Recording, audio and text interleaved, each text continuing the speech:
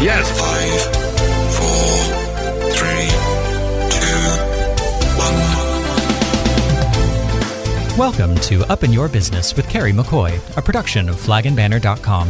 Through storytelling and conversational interviews, this weekly radio show and podcast offers listeners an insider's view into starting and running a business, the ups and downs of risk-taking, and the commonalities of successful people. Connect with Carrie through her candid, often funny, and always informative weekly blog. There, you'll read, learn, and make comment about her life as a 21st century wife, mother, daughter, and entrepreneur.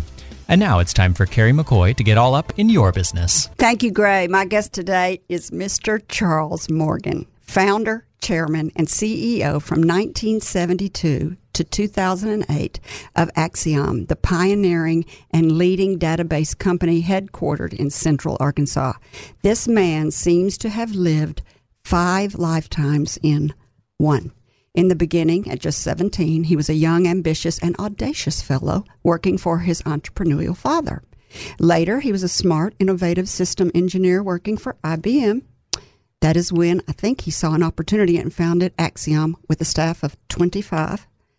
Over the next 35 years, Charles grew his baby to a publicly traded company with 7,000 employees globally and $1.5 billion in revenues. That's billion with a B.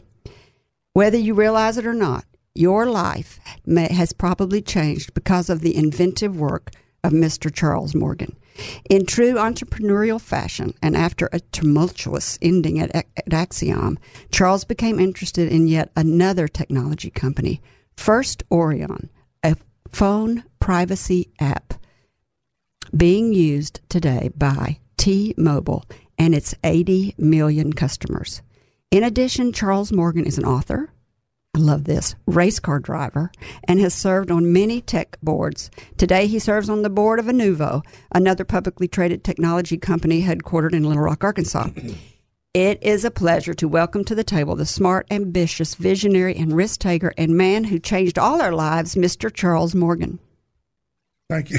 That was a really quite an introduction, and thank you very much. You're welcome. It's all true.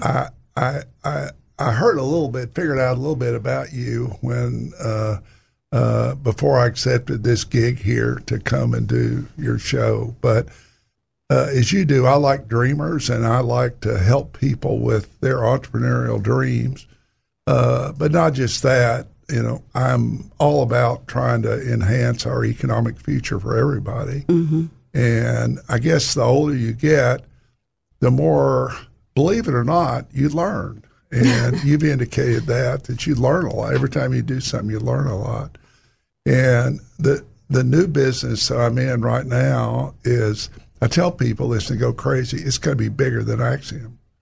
And it's incredibly challenging and fun and exciting.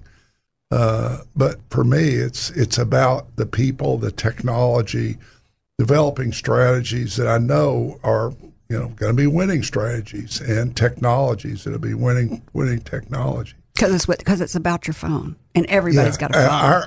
Our current technology, literally, we're the only company in the world who's figured out how to stop all these robocalls. You hear all this, everybody gets robocalls. Mm-hmm. Well, if you get a T-Mobile phone, you virtually get no robocalls. Well, that's worth changing for right there. Yeah, I actually got one yesterday. I was very upset. The first one in about 10 days. But isn't the government about to make legislation to stop robocalls? Oh, that's a great idea, Carrie. Are you telling the crooks that you're going to pass a law to tell them to quit being crooks? So you're not concerned? I didn't say that. That was a brilliant idea. I love Charles Morgan. He just tells it like it is. He's the most honest, open guy I've ever read about. So you don't think that's going to be a threat to your software that you're making, because it's never going to happen? Our software is it's not just an app. It is an enormous amount of technology and data. We have 50 computers running inside T-Mobile's network.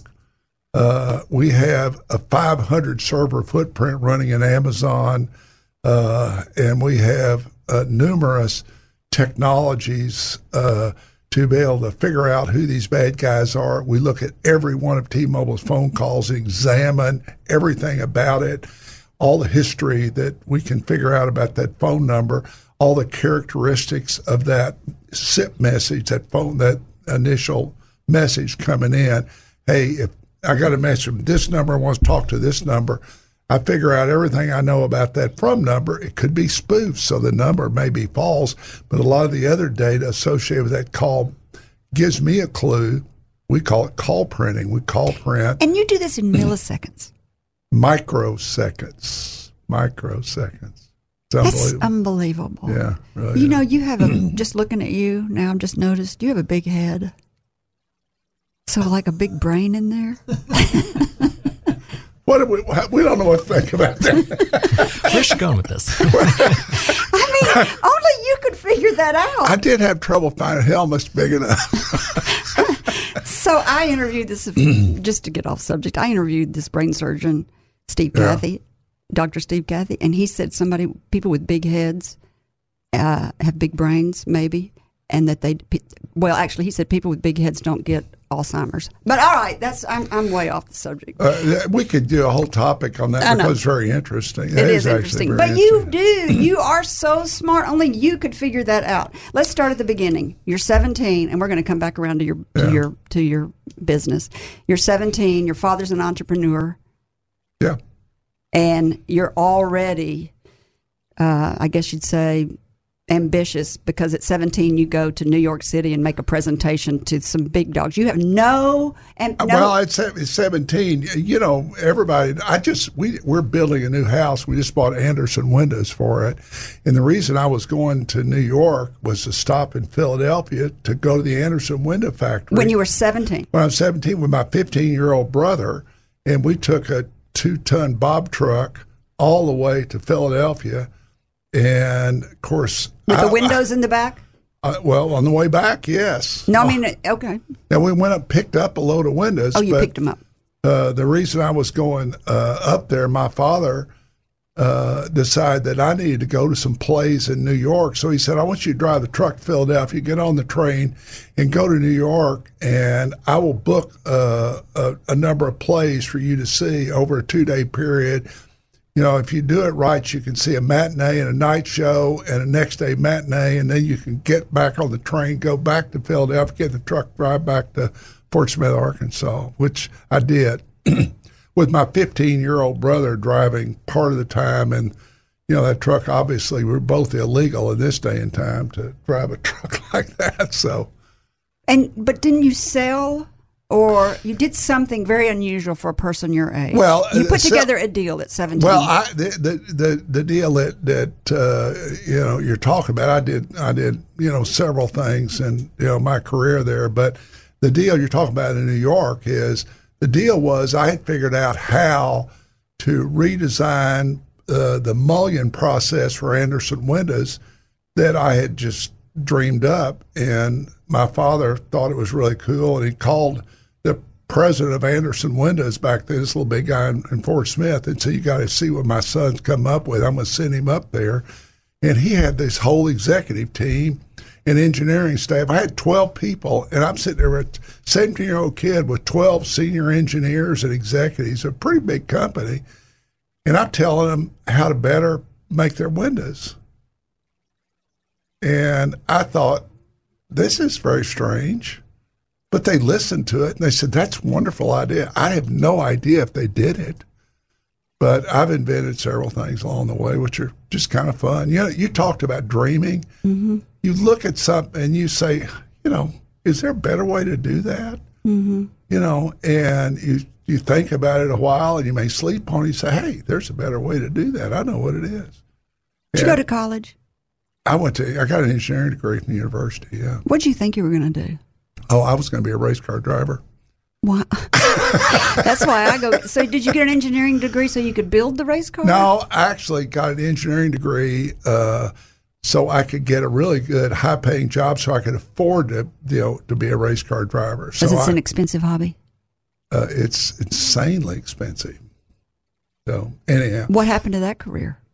Well, I had a pretty successful racing career, actually. Tell me. Well, you know Paul Newman? I've raced against Paul a number of times. I knew Paul Newman actually as a race car driver. He's really a great guy. I walked into Hollywood, Beverly Hills Hotel one time, and I just watched him drive an incredible race that day, and I was racing the next day. And Paul came in the lobby.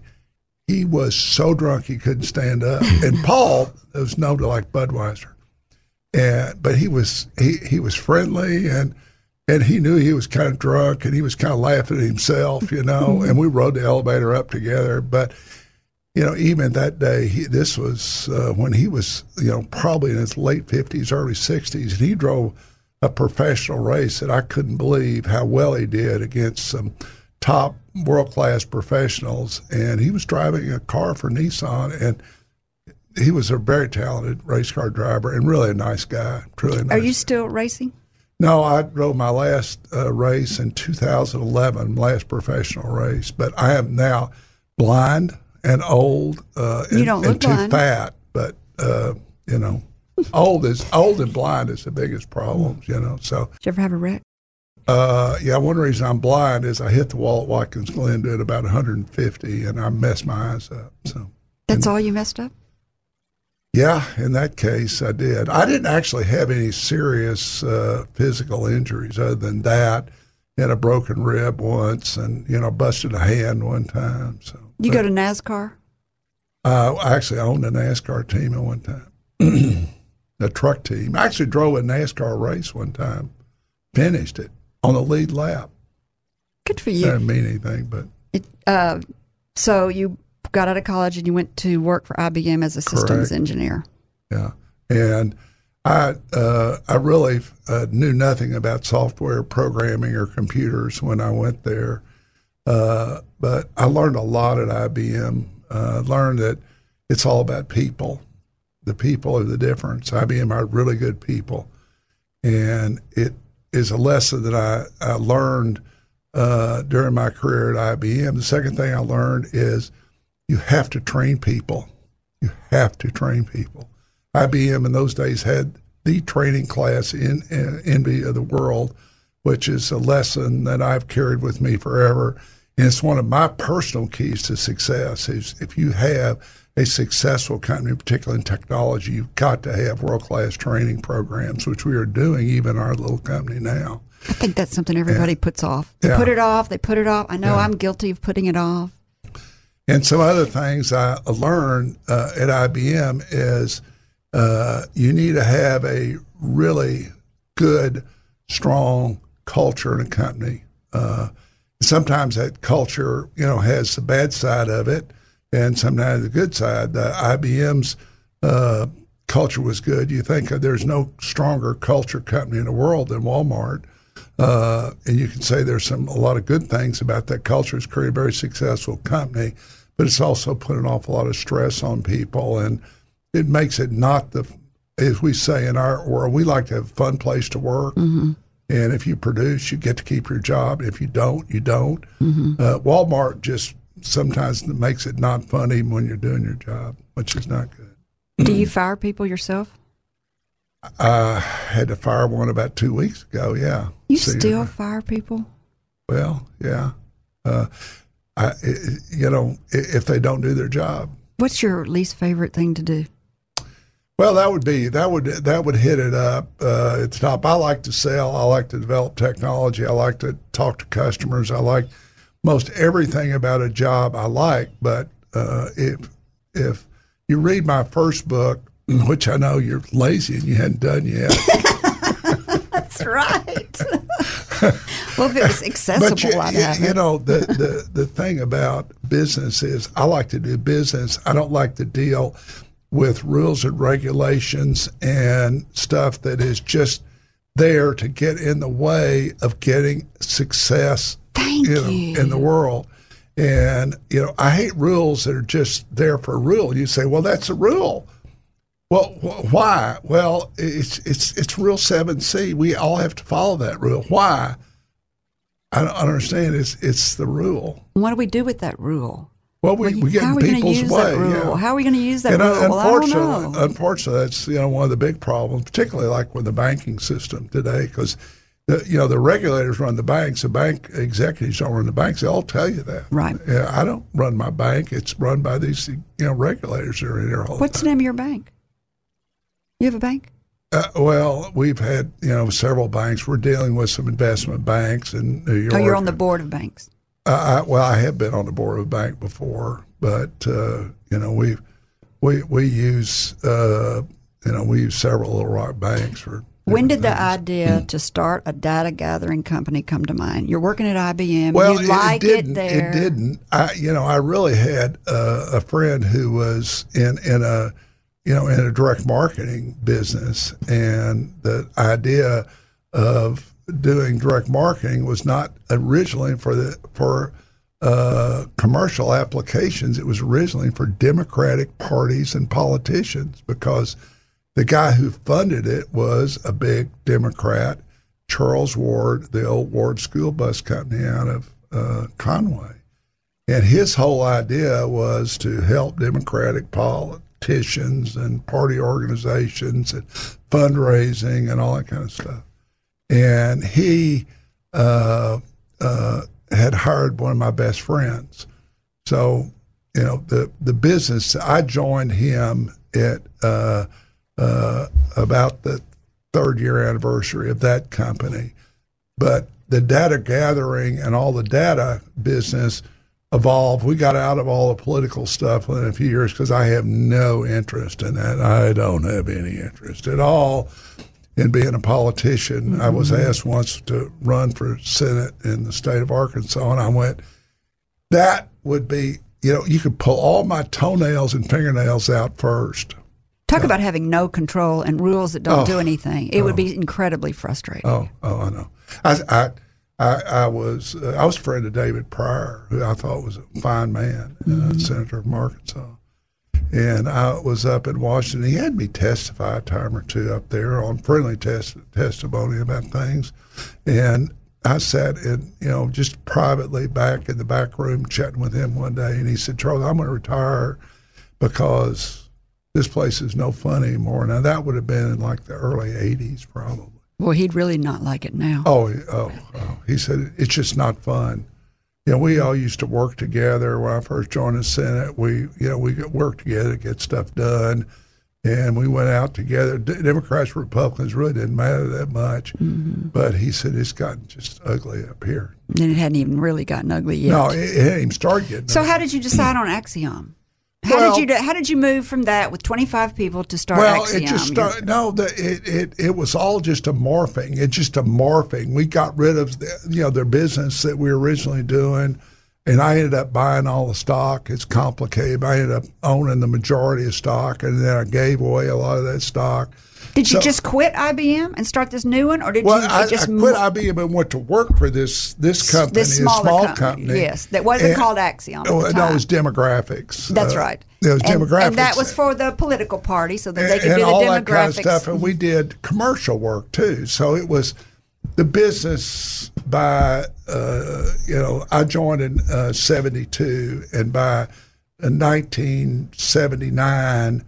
It was, the wards were out of it, and I was in control of the business and had morphed it into what really became Axiom. Started writing software, more and more software. Yeah, we were doing. That's your love to write software, isn't it? What we were, developing software, which I still do, by the way. I still write some software, prototype software. But the business just morphed. It's like, we figured out we were working with a lot of data and other people's data, and we said, well, why don't we try to build our own data assets so we don't have to use all their other crappy data? And it's just, these things morph, and then we have to build systems that better allow people to achieve the results they're trying to achieve. It's like you had the tiger by the tail. It just kept growing and growing. It kept growing and kept growing, and all the guys that were our early competitors, we put out of business, and not because we wanted to, not intentionally, but just because you were better. We just had a lot better technology, and by the way, that we had this secret that nobody else did. We really tried to take care of our customers, and this whole thing, customers always right. We said at Axiom, the customer is our most important asset. The customer is king. We just delivered that. We do the same thing at First Orion now. It's we moved, call it client intimate relationships, Client and intimate yeah. relationships. Yeah, it's I a like client that. intimate relationship. By that I mean, I don't necessarily have to be your best friend, but I got to be the person you trust as much as anybody else in your own company. Too many publicly traded companies have put the shareholders first, I think they've messed up. I think the stockholders. Even small I think it's the companies. customers, the employees, and then the shareholders, in my opinion. Let's talk about the names. Axiom is a great name, and it means true. Yeah. To be true. A truth. You spelled it a little different. Was that your idea to name it Axiom? Well, no, it wasn't actually. We hired an ad agency. Why do all presidents of companies give the credit away to somebody else? You know what? That kind of stuff is not. I have a lot of people that work for me who are good at it, and so you really didn't name it. Somebody else named it. Look, one of the first products that I gave a name to at Axiom was called Demo Dupe. So you see why they don't. Yeah. You see why they don't let me know. That sounds like a body function. I don't like that at all. That was the other one. The other one that I named was the list order fulfillment system. Oh, yeah, it bores me to death. Axiom is the best name. I love that name. And I love your new name. There's actually a story behind it real quickly. Okay, I'll tell you. Sure. We fought among ourselves about what we had actually changed our name 3 times, and and for all these crazy reasons, we became CCX.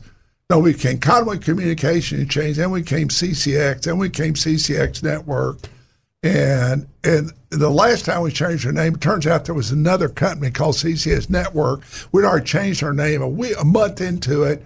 And I'm coming back on an airplane from New York, and I'm saying CCX Network announces quarterly earnings. I'm reading it's our same name. I'm going like, oh, my God.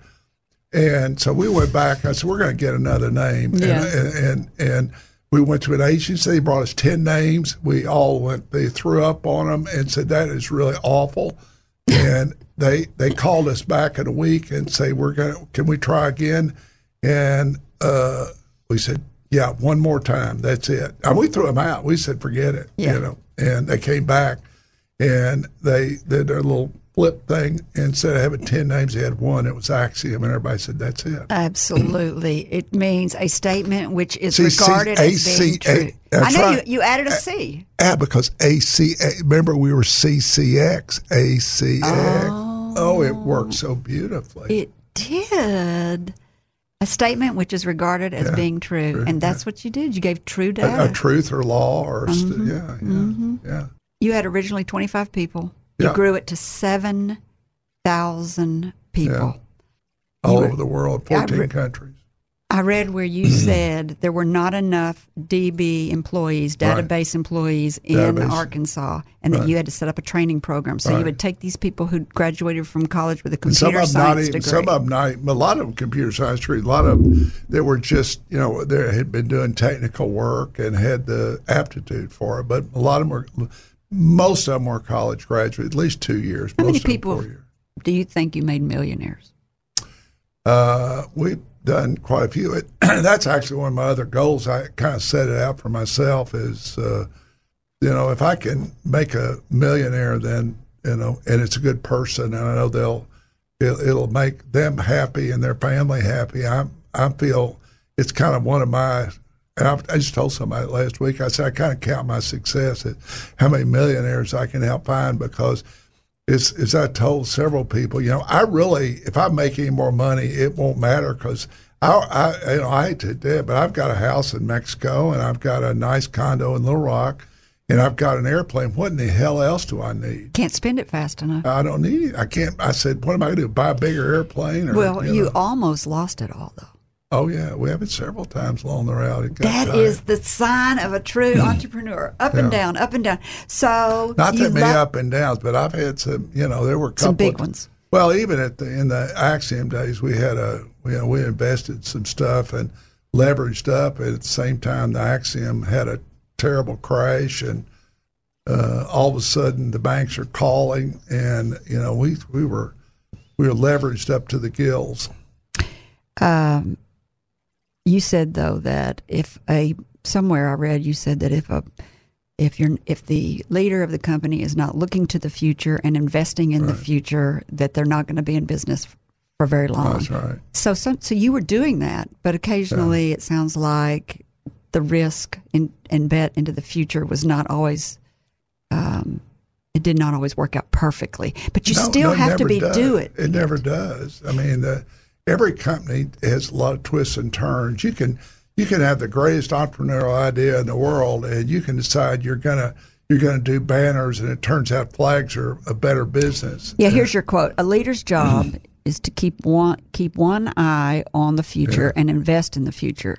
An organization stuck in the present is doomed to be left in the past." And that's exactly what happens when large companies build their big bureaucracies up, because it's a whole culture that is around, making your business plan, achieving enough level of success so that you keep your job and you get promoted. And that is true in so many larger companies. That is so uncreative, though. I know. Well, but it's such a great advantage for a company to be creative. And to be completely frank with you, one of my frustrations, with Axiom, was when it gets to be 7,000 people, I said it's like herding cats. Not only you have to deal with the board members and Sarbanes-Oxley and the accountants and the lawyers, and to send, shareholder lawsuits and proxy battles and just, all the CRAP you have to deal with. CRAP? You mean crap? Did he say crap? Or did he spell carp? Well, that's another conversation for another time. So you were there 35 years. You were you were the CEO, and then you were the chair. So you're the founder, the CEO. I stayed CEO the whole time. Really, and you kind of were into forced retirement. Yeah, that's pretty upsetting. Yeah, that's your baby. Well, we had it was after 2007. We had the huge financial crisis, and we were in the middle of a go private transaction. And go private? Yeah, we had a PE deal. We were taking the company private in 2007, and that's when the financial crisis occurred. So we already had the committed finances. My goal at the time we went private was to get it private, and I was planning on retiring. I already moved to Dallas for a tax haven, effectively. No income tax, no state income tax there. And I was going to live down there for a while, which we did for 5 years, or off and on for 5 years. But it was not a fun time as this thing blew up. The banks couldn't fund it. And we'd been having a proxy battle before that, and I'd stupidly brought in some, the guy who ran the PE firm that embarked on the proxy battle against us, the investor, and he had you brought the enemy into the camp. Is that the way to say it? You know what? It is, but he came to me. The head of the firm came to me and said. Flew into Little Rock, and I met in Bill Dillard's hangar with him privately, a big secret meeting, and he said, "You beat me. You beat me. And my career is destroyed if I can't save a little face." And I hate to say it, but he was the biggest lying SOB. If you can't trust people, this guy's a piece unto himself. But anyhow, I let him in. And why did he say you beat me? Well, because with proxy battle, we had a proxy battle, and the guy flew in, begged me to. He said, "I'll give up all claims, everything. Let me come on your board for 6 months, and then I'll just resign after 6 months." Well, he lied about that. Got on the board and began to undermine the culture of the board. Probably. Well, he undermined the culture, and he started bringing in. Influence the board to bring in some other outside consultants. Long story short is, I was not in the mood to put up a lot of CRAP again.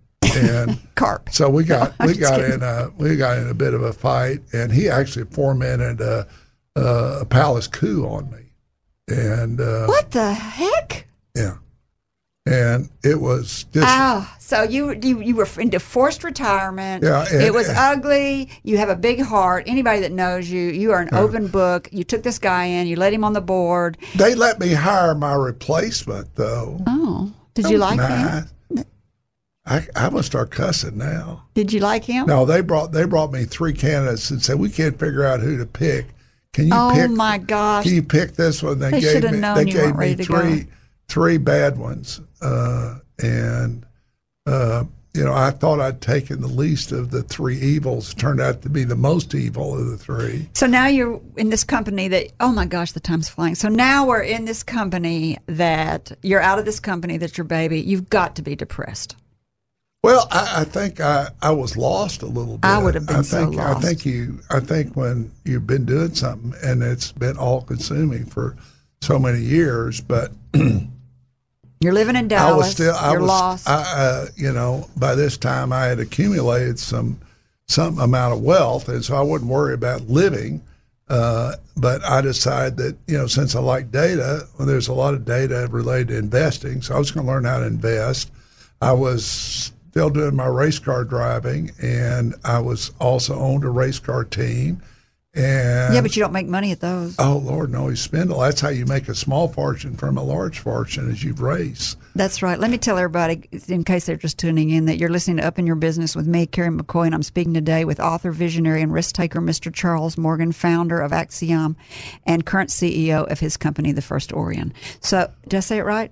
No. Orion. Oh, I said it wrong again. Sorry. Well, it's like Orion's belt. I don't know You always why I have to can't coach- remember that. You have to coach mothers, don't you? It's It's a family Full-time affair. job, Yeah. yeah. Takes a Full-time village. job. Orion's belt. I should be able to remember that because it's That's it. another great name because it's a great constellation. He's a warrior. You didn't name that either, I guess. no. So how did? No, of course not. It'd be named Dumpy's belt or something. Exactly. So now you're in Dallas trying to figure out what you're going to do, and you hear about this company. Yeah, First and I invest in First Orion. It's kind of, here I'm like, I'm going to do investments, and this business was, it wasn't even, smartphones yet. It was investing in telephone networks and helping people block unwanted callers. And it's for landlines, I guess. landlines, because there weren't any cell phones then, really much. In 2008, please. No, ma'am, not much. Not like today. No, there was relatively few cell phones. I mean, relatively few. Smartphones, probably. Well, there weren't any smartphones. I In mean, 2008? well, there were these big old, Clunky big old thing. clunky Okay, all and right. flip phones and stuff. We were not very much into cell phones, and So, okay. so anyhow, I invested as a minority shareholder, and I wasn't even planning on to run it, but I knew if I was going to invest in it, I wanted one of my guys to be in it in a key figure. So I put a trusted Axiom guy who had left the company by that time, Jeff. Stallnaker, into that role, and Jeff was in Conway, and we had an office in Conway. And the main guy that made me, got me into this thing was in Boston. And so he wanted an office in Boston. So here we are, a company with like 4 employees, 1 in Boston and 3 in Conway, Arkansas. And you in Dallas. And me in Dallas. But I wasn't really, in the first 6 or 8 months, I wasn't really involved in the company at all. I said, they had milestones, and I'd put $1 million in it, and I was going to put another $1 million in it if they achieved certain milestones. They achieved none of the milestones, but they still wanted the other $1 million. I said no, and I loaned them some money, and one thing led to another. They achieved no milestones ever, but Jeff had been doing some skunk works, and he and his guys had come up So with what kind of work? skunk works. That's where you're doing stuff that is kind of not officially sanctioned by the, Okay. by the owner then, or the CEO at that time. Research. Let's call it research. Yeah, it was it's private research, not Okay. company sponsored, basically. All right. You know, it might have been funded by the company, essentially. But anyhow, they said, why don't we do this with smartphones and put a blocking application on a BlackBerry, which they did, and it worked, and it, you know, quickly became popular with people that wanted to block calls like debt collectors or angry ex-girlfriends or, you know, stuff like that.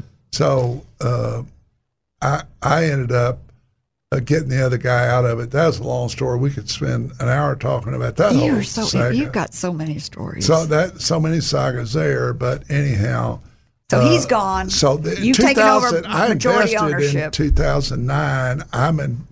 I am in control of the business by 2010, but I didn't. I became pretty active in 2012 because the company just wasn't getting there. It was spending a lot of money and wasn't getting there. Your money. And by this time, I had not $1 billion, not $2 million, but about $3 or $4 million in it by late 2000 or by 2012. So 4 years on a startup, and you're still losing money. Losing my lot. And so the first quarter of 2013. We made some investments that turned out bad. We lost about $500,000. And I said, no. I said, we're spending too much of my money. I'm looking over their shoulder all the time. I'm saying, oh, I don't like this. I said, you can't. You either let somebody run a company or you run it. And I said, I got to run it. So I effectively took over from Jeff, who was it ended up, it's this long story. Jeff it was the stress of him about put him under. And so I actually told Jeff, take a month off and get his life back together, and I'll run the company and I'll keep running it when you come back. But yeah, I said, you're not fired. He said, no, there was no intention of firing. Right. He was doing the best he could. He was, and it almost killed him, the stress of it. And the startup, people need to realize startup businesses, you just got to change positions all the time. You got to look at something and go, this is not working, go to another direction. It takes a certain kind of mentality that you have to be able to let go of it. And you also have to get people in a small company to believe. And yes, you do. They have to trust you. And I walked in that day that I took over, and I made a little speech, and I said, this company is going to make money by November, 6 months from now. We're going to make money. And I said, we're going to grow revenue this way, and we're going to cut expenses, and there will be some pain to go around, and there will be some people that will have to leave, and there'll be some people that have to take salary cuts. But when we do all this, the people that remain, I will make up the lost money and times two, which we have by at least more than that, and the company will make money from that point forward, which it did and it has. I love that. One of the reasons I think people believe in you and trust you is because you lay it out in really easy to understand. For a really smart guy with a big head, you can really talk straightforward to people about the way you just said that. It's just being honest. It's really easy. Your honesty is so deep. It's even in the way you have a conversation with people because you cuss and don't make any excuses for it. I love the frankness of you because some people try to kind of hide who they are. You don't hide who you are to anybody. You don't do that. I don't think anybody's confused where I'm coming from. Ever. And I think that builds trust. I think it builds followers because they trust you exactly like you said. They trust you. I one time was having a meeting with a CEO of a company as big as we were at Axiom. This was, we were about $1 billion company, and he was, $750 million company. And we'd been negotiating for about a day. And I finally said, dude, this is BS. Yeah. And I said, we're never going to be able to work with you. But you know what? We were in Cabo San Lucas. I said, I'll tell you what, let's do. Why don't we go out and drink whiskey together and just and just BS and have a nice time tonight and then go home tomorrow. And by the way, his top lieutenant has worked for me almost ever since. He quit him and came to work for me. It's that frank honestness. Well, I'm going to change your name from Charles to Frank. Frank. I think you were a little bit naive when you started. I kind of figured that. And then, like you said, it took 4 years. You finally had to get in there. I think you're really enjoying it, though, aren't you? Oh, my God. This company is going to be, we're doing the same thing we did at Acxiom, but, I learned so much. And I'm taking all those learnings and I am trying to correct them to the greatest degree I can. And I still make a lot of mistakes, as the companies do, but we have shortcut so many things we should have done at Acxiom when we were small. We've already done them. The training programs and the hiring programs and the culture, the whole culture development of the program for everybody. And this whole client intimate thing that we're doing with our client intimate. T-Mobile loves us. We are now doing things at T-Mobile. We're going to know more about how T-Mobile's network runs than they do. It's crazy. You said, I love the process of building a team, setting up a strategy, and solving problems. More specifically, solving problems with other people. That's right. We talk about solving problems with other people. You are 80 million people you're solving problems for. So you wrote a book because you've learned so much. You just wrote a book called Now What? Now What? Yeah, what is Now What? What's the next big thing? Well, you know? It's really interesting, but the real next big thing is the thing that we're working on right now. It's for scam calls, but nobody answers their phone right now because they don't know who's calling. And even if we get rid of scam calls, people are not used to answering the phone, but if your phone lights up, the whole screen lights up and said, this is a certified call from your bank, America or American Express, you will answer that call. So you want to do caller ID? That's basically caller ID for everybody? But it's a caller ID that is why they are calling. If you're getting a call from Home Depot, wouldn't it really be nice if it says, your Home Depot delivery man is calling, are you there for me? And the whole thing's on the front screen. It's a message, sends you a message. And all you have to do is say, yes, I'm ready. Well, aren't they doing that with text right now? I mean, we are doing that with the call, with the call comes.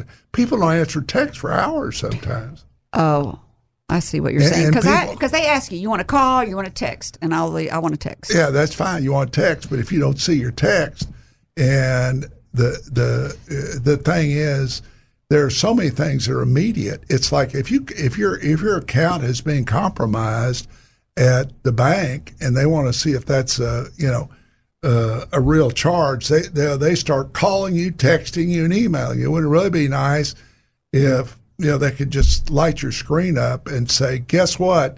Did you make this charge at Lowe's? At Lowe's, and you'd say yes. Why'd you write this book? What's Now? Now what? Why'd you write that book? Why'd you write that book?